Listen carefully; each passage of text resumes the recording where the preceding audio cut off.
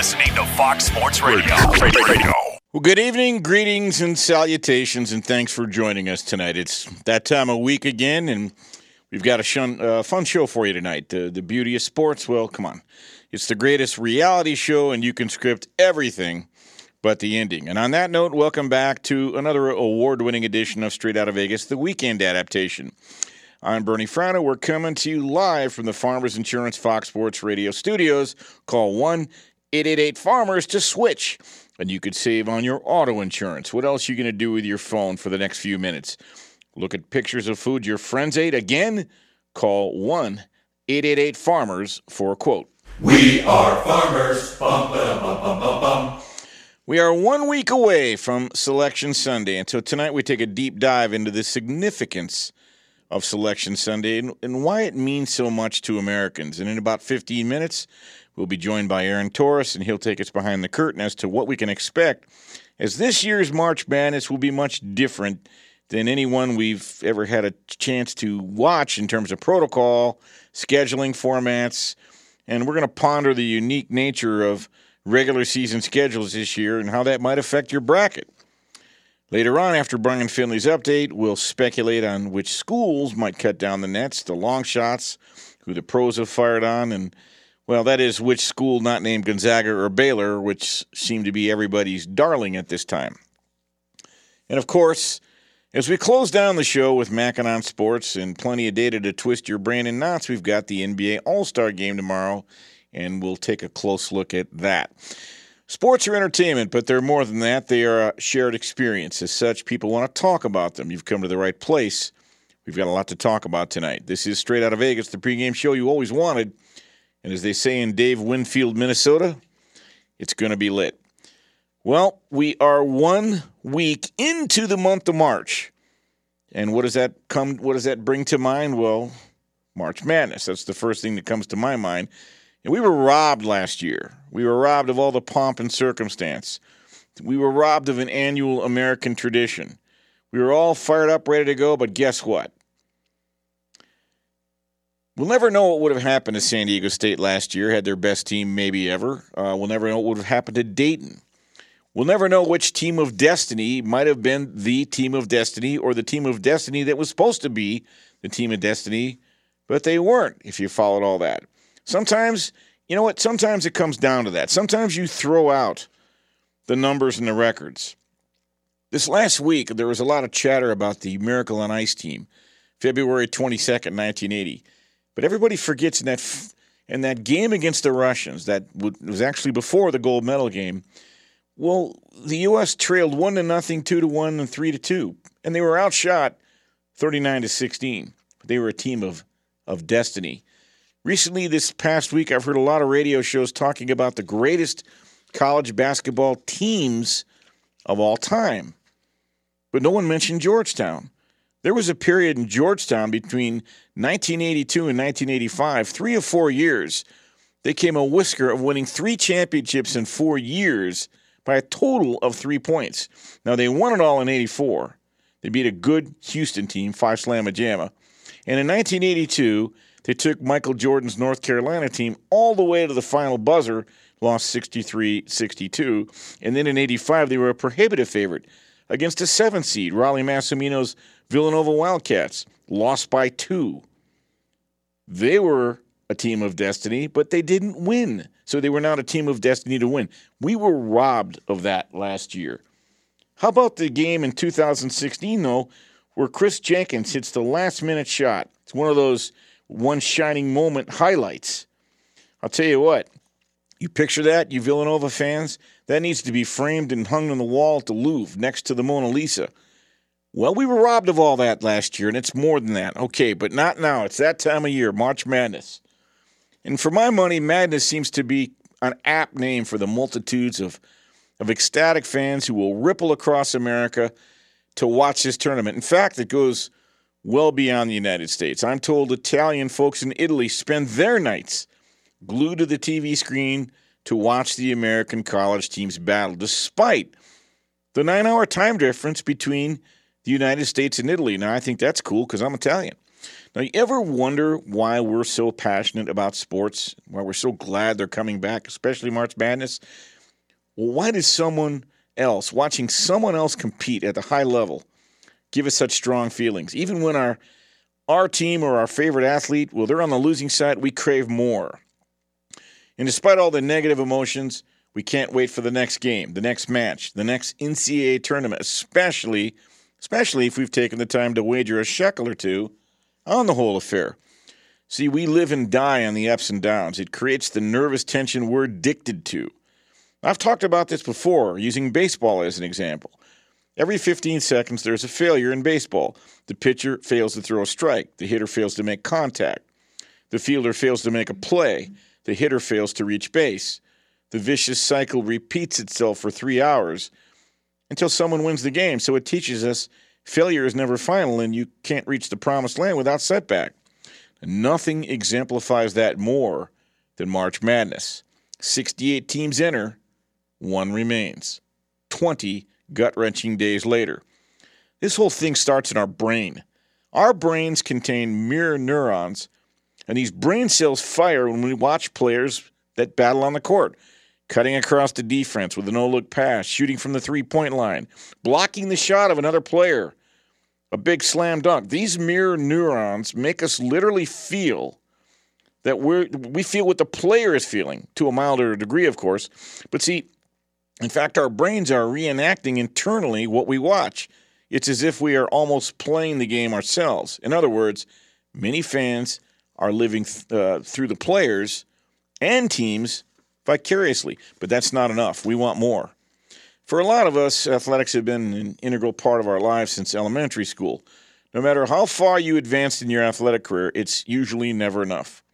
So we examine how our treatment of athletes borders on hero worship, and how people go from being competitors themselves to becoming spectators who project their hopes, their fears, their passions onto those players that they watch. They even feel a kinship and unspoken fellowship with competitors on stage, people they've never even met.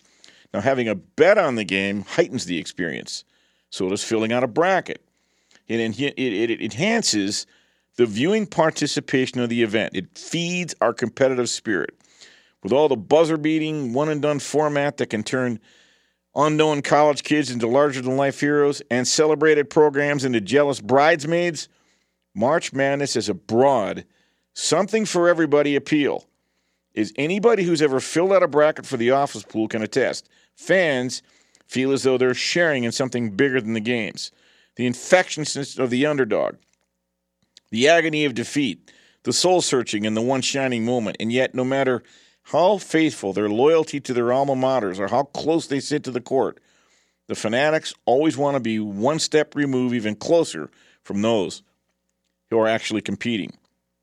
And this will always be the primary foil of the average fan. See, because only the athletes in the arena, they're really the only ones that can truly experience the magic, but balancing the two can be difficult for even the most well-adjusted spectators. For some, the thrill is grounded in seeing human outliers perform athletic feats that few can replicate. For others, nothing can top the collective high of getting together with your buddies and rejoining and gathering with one's like-minded kinfolk. And let's not poo-poo the David and Goliath aspect of these games. Everybody roots for an underdog, and with every underdog victory, you can bet people use it as fuel for their own lives, their own personal endeavors, athletically speaking or otherwise. With every buzzer beater, we are reminded anything is possible. With every vignette about the hardship of a player who never gave up in spite of his long shot odds to just get on the floor, we are retold that we still are the authors of our own legacy. Now, in the end, few things in life can match the uniqueness of the month-long phenomenon known as March Madness. The lure of the unscripted outcome, the bragging rights of the winners, the constant reminders to onlookers that they are witnessing something that is far from ordinary. It's why we watch. It's why we've always cared. And it's why we always will. That's why, year in and year out, except for last year, March Madness continues to justify and elevate its own frenzy. And now, given the advent of legalized betting, that's going to amplify things even further. It's the essence of the rampant fanaticism of the big dance. Now, we've, of course, have known that here in Las Vegas for years. In the end, we expect this year there will be 149 million brackets from coast to coast filled out. Perhaps as many as 400,000 people descending upon Las Vegas. Maybe not this year with COVID, but that's a typical year, and a betting handle that actually now supersedes the Super Bowl. Of course, that it's because it's a 3-week-long tournament, but regardless, you'll do a bigger handle than you will on the Super Bowl. So in the end, it's the nationwide appeal, the fierce rivalries, the bitter defeats, the sensational victories when it looked like all was lost, the hope for a better day. In the end, March Madness is life. We were robbed last year, but it's back. By the way, we've still got conference tournaments to look forward to this week, some playing games, Selection Sunday, and next Saturday night, I want to preview it now, Steve Fezzik will be in studio for the entire show, and we will have what we call a March Madness extravaganza, much like our Super Bowl Eve extravaganza. Fez will talk about prop bets, theories, how to typically try to find to fade teams that are not fully motivated, like Florida State wasn't today apparently, and who might have a historic year. And we'll take a look at overs and unders in the first half and themes and trends that have played out over the years. See if we can't, in 1 hour next week, break down what will happen when the 68 teams are selected a week from tomorrow. Up next, Aaron Torres is going to join us to break down the 2021 version, COVID version of the Big Dance. There's a lot of logistical weirdness and a lot of other things you might not have known that we're going to talk about that could affect who you think could win this thing and who might disappoint you. I'm Bernie Fratto. We're coming to you live from the Farmers Insurance Fox Sports Radio studios. This is the pregame show you always wanted, so don't go away. You're listening to Straight Outta Vegas. Straight Outta Vegas! The great Bernie Fratto, folks. I'm Bernie Fratto. We are back on Straight Outta Vegas, the pregame show you always wanted. We're coming to you live from the Farmers Insurance Fox Sports Radio studios. Call 1-888-FARMERS to switch, and you could save a bundle on your auto insurance. All right, it's time to welcome in a gentleman. You hear him every Saturday night from 8 to 11 Pacific here with Arnie Spanier, and he is our college basketball guru here on the Fox Sports Radio Network. Say hello to Aaron Torres. Aaron, how are you, man? Bernie, I feel like I just spoke to you, man. How you doing? Well, you're burning the candle at both ends, so you're bi-coastal. So let's dive into this because this is going to be different than any other March Madness Big Dance tournament in history for obvious reasons. They'll select the field, but then there's a whole lot of hoops people have to jump through. And for starters, share with folks the COVID protocols and how fragile this thing is and what happens if somebody tests positive. Well, there's good news and bad news. The bad news is yes, we are still in this post-COVID world, and there are some weird protocols, okay? So what everyone needs to know is that next Sunday when the selection show comes out, they will give us our bracket of 68 teams. But then there's also going to be 4 alternate teams. So essentially it's a field of 68 plus 4 this year. And what's going to happen is those 4 teams will go back to campus and basically be on standby if in the first 48 hours after Selection Sunday, a team comes down with a bunch of COVID positives. And so we can get into the dynamics of the bracket, but the one good thing I would say, well, I'll do the dynamics of the bracket because I know they're interesting, Bernie, but if we get past that 48-hour threshold, or excuse me, within that 48-hour threshold, and we have to replace a team, they will not redo the bracket. So if in a worst-case scenario, Michigan, as a number 1 seed, was not to be able to participate in the NCAA tournament, whoever was to replace them as the quote-unquote number 69 or 70 or 71 team in the tournament would slide into their bracket. And frankly, it's for people like the people who consume this show. It is so, the South Point and Westgate and everybody doesn't have to refund bets.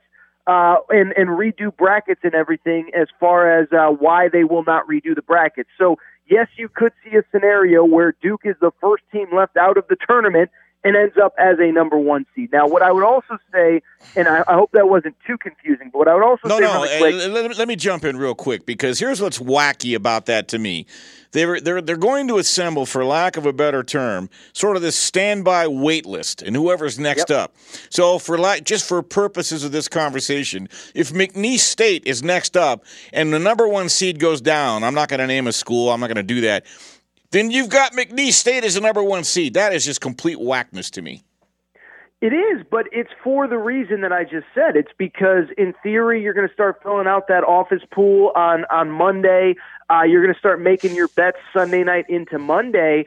And if a number 1 seed goes down, I mean, you would have to redo the entire bracket to change things. So it is wacky. It is bizarre. It is weird. What I would also say is I actually don't expect any teams to be eliminated because of COVID. And here's why. The way the NCAA set it up, travel is in such a way where there will essentially be no contact tracing. Players all have their own hotel rooms.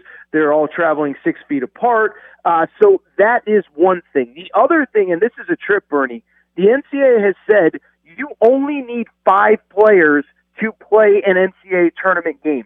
So if somebody comes down with COVID and they're down to 5 players, the NCAA is still trying them out there, and you better hope you don't get anybody in foul trouble. So because of that, I don't think we're going to see too many teams, if any, pulled out of this tournament. But if it happens, it's going to be wacky, man. It really is. It is. All right, Aaron, before we get into some specific teams, I'm going to give you sort of a rapid-fire lightning round of choices as to who might upset Gonzaga or Baylor. Tell the folks that the entire tournament's going to be played in Indiana, but various venues, and give us your quick thoughts on that. I'll be very brief because I know you want to get into certain teams. The entire tournament's in Indiana. Everybody flies in either Saturday if they've already been eliminated from their conference tournament, or if they've already won their conference tournament, and then everybody else will fly in Sunday into Monday.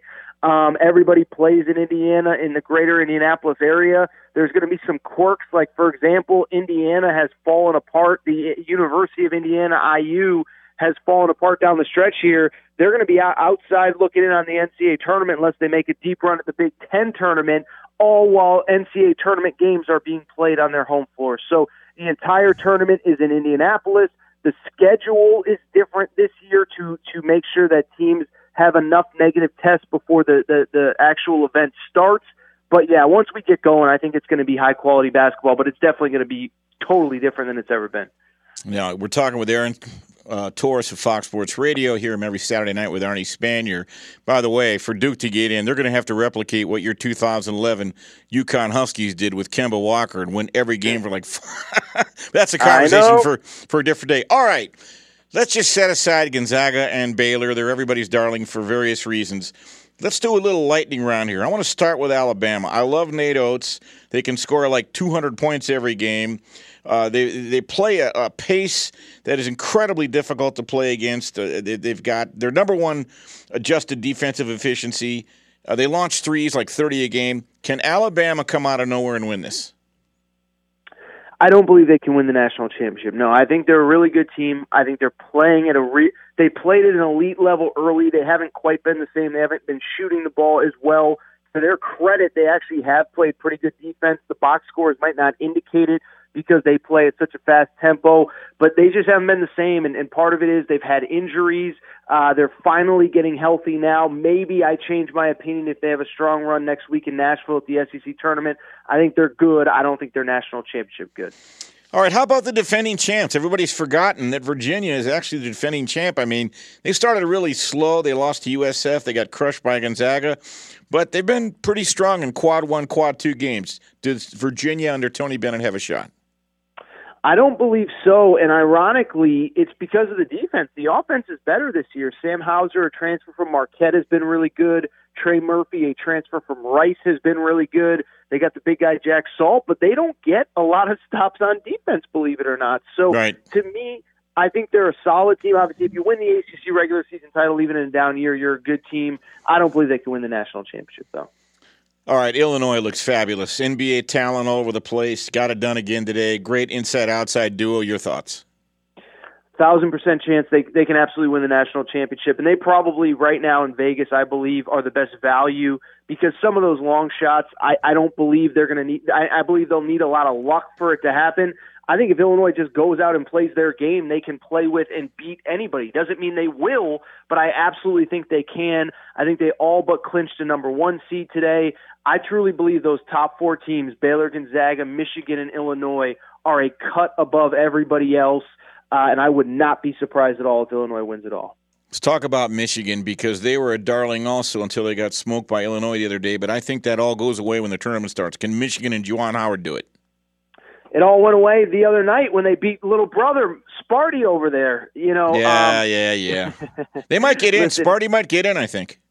I think so too. And listen, you obviously know the markets, know the trends. I mean, I think there's a potential letdown for Michigan tomorrow against Michigan State in a rematch. Right. I don't know that I would pick Michigan State, but we saw how emotional Juwan Howard and his team were after winning the conference tournament. It was an incredible sight. But yes, Michigan is a darling. I think Juwan Howard is a darling. I always say he's everything Michigan fans thought they were getting in Jim Harbaugh when he was hired. I love this team. You and I have talked about them on the air, off the air. Yeah. But the thing that I like about them really quick is they do the things that translate into the tournament. They rebound the ball really well. They defend really well. They're not reliant on one guy to go get them 20, 25 a game. I love this Michigan team. All right, wrapping it up with Aaron Torres. Aaron, we've got about 30 seconds, so I'll put the gun to your head. You can have either Gonzaga or Baylor or the field, and who wins it all in your view? I get Gonzaga and Baylor or the field? Right. Honestly, if I was at the betting window, I would probably take the field because I think Michigan and Illinois are on that level. But I do still think it's those 2 teams' tournaments to lose. Baylor obviously bouncing back really nicely off of that loss the other day to Kansas. I would probably take the field, but I do still think everything runs through Gonzaga and Baylor, and you're probably going to have to beat one, if not both, to claim this national championship. Good stuff, Aaron. We'll have you on again. That is Aaron Torres, Fox Sports Radio. Thanks for coming on, Aaron. Appreciate you, Bernie. Thank you, man. All right. Again, you hear Aaron every Saturday night here with Arnie Spanier from 8 to 11, entertaining the masses and a worldwide audience. All right, coming up, we're going to take a little bit more deeper dive into who some of the long shot tournament sleepers are and who the pros have fired on. And I'll hit 6 teams that I think can do it. Not saying they will, but you never know. This is a wacky COVID year. But first, well, let's go to the man. Well, he's kind of like the J.J. Watt of his high school. He was so tough, he'd sack the quarterback, and then he'd go after their family. It's Brian Finley with the latest. Yeah, and I think you're talking about flag football, by the way, Bernie. No NBA on Saturday because, of course, the All-Star game taking place on Sunday. So it was college basketball, it was UFC, the 2 biggest stories coming out of sports on Saturday. And we start with UFC 259. Jan Blachowicz reclaiming his light heavyweight title by trouncing Israel Adesanya by unanimous decision. Adesanya, the middleweight title holder, gagged in his move up a weight class. Amanda Nunes plowing over Megan Anderson by submission in the first round to maintain the featherweight crown, and that was earlier in the card. In college basketball, 4th-ranked Illinois downsizes 7th-ranked Ohio State 73-68. Ayo Dosunmu had 19 points in his return. 12th-ranked Arkansas extends its SEC winning streak to 11 games after storming past Texas A&M 87-80. Moses Moody put up 28 points. Meanwhile, North Carolina takes a power drill to Duke 91-73 as the Dukies faceplant and fall to 11-11 on the season, and their NCAA tournament hopes certainly up for grabs. 21st-ranked Virginia finishing out the ACC regular season with the title, the number 1 seed heading into the conference tournament after finishing off Louisville 68-58. That's a final score. The USC Trojans go into Westwood and take down the UCLA Bruins on a last-second three by Taj Eady. That final score 64-63. The Bruins have lost 3 in a row. And the NASCAR Cup Series race is in Las Vegas. It is on Sunday on Fox TV at 3:30 p.m. Eastern Time. And I only wish, Bernie, because I know you're in Vegas, that you would be driving the pace car, but you are setting the pace on this radio program. Back to you, my friend. And that is Brian, the Silver-Tongued Devil Finley. All right. I can't wait till next Sunday and Selection Sunday. We've got a lot, that will happen between now and then, but it's always fun to try to speculate who might knock off the two teams that clearly are at the top of the hill right now, Gonzaga and Baylor. And listen, they've passed the test, and earlier in the year, Gonzaga beat some pretty good teams handily. They've got possibly 3 first-round draft choices in that lineup. Mark Few manages to do it. They came close against North Carolina a couple years ago. They can finish the job. Baylor can finish the job.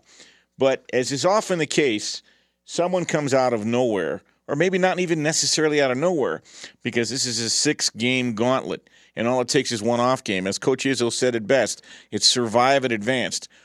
I don't think there's going to be a situation where Gonzaga is just going to cruise through this thing, nor will Baylor. They're going to have to steal at least one game.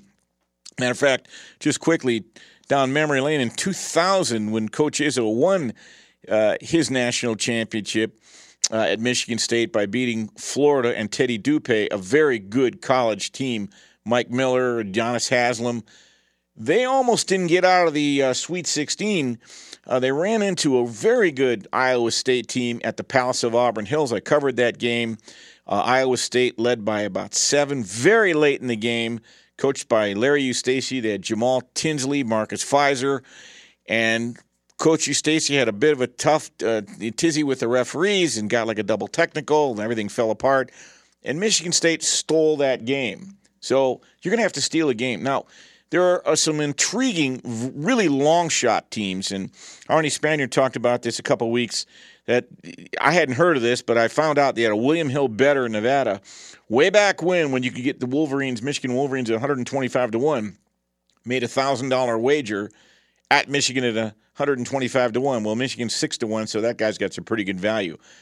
Here are 3 teams that are real long shots, but you just never know. I already told you about Villanova and 1985 in Raleigh, Massimino, and I don't think anybody thought Jimmy Valvano in 83 would beat Phi Slamma Jamma. Arkansas 70-1. Eric Musselman, his first year, a fabulous job. They're 21-5. By the way, a great team against the number 2. They're 17-7. They're 70-1 at William Hill to win their first NCAA since 1994. Arkansas, to me, is a very intriguing team that's quietly playing as well as almost anybody in the entire country because they're deep. They have 9 players that average 12 minutes or more a game, and they can score from all 5 positions on the floor. They have a star. Now, their star is a freshman. His name is Moses Moody. He's a projected lottery pick.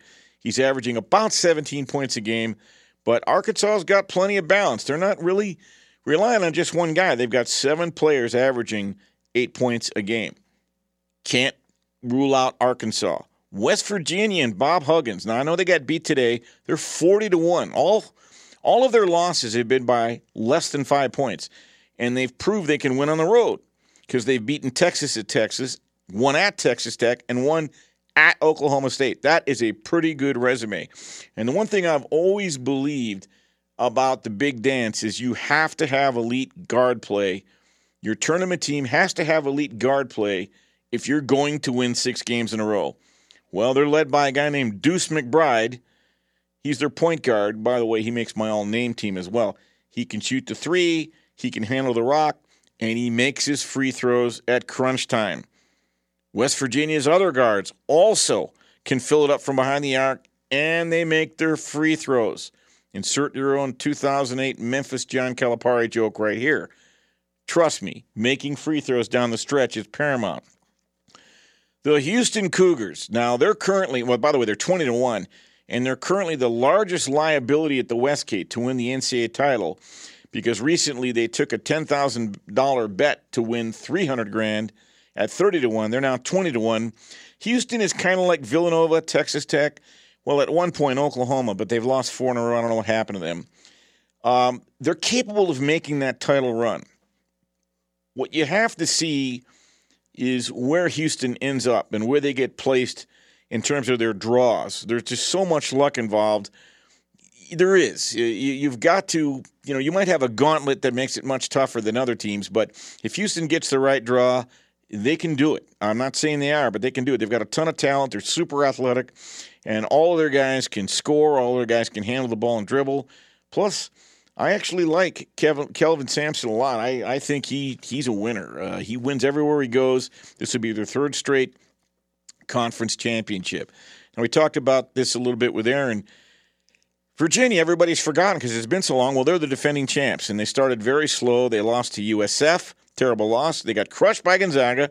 But since then, Tony Bennett and his group, well, they've been very strong in quad 1 and quad 2 games. They're not that super slow-down defensive team that they were 3 years ago, 2 years ago. Can you count Virginia out? No. I'd be surprised if they won it. Oklahoma, we were having this conversation 10 days ago.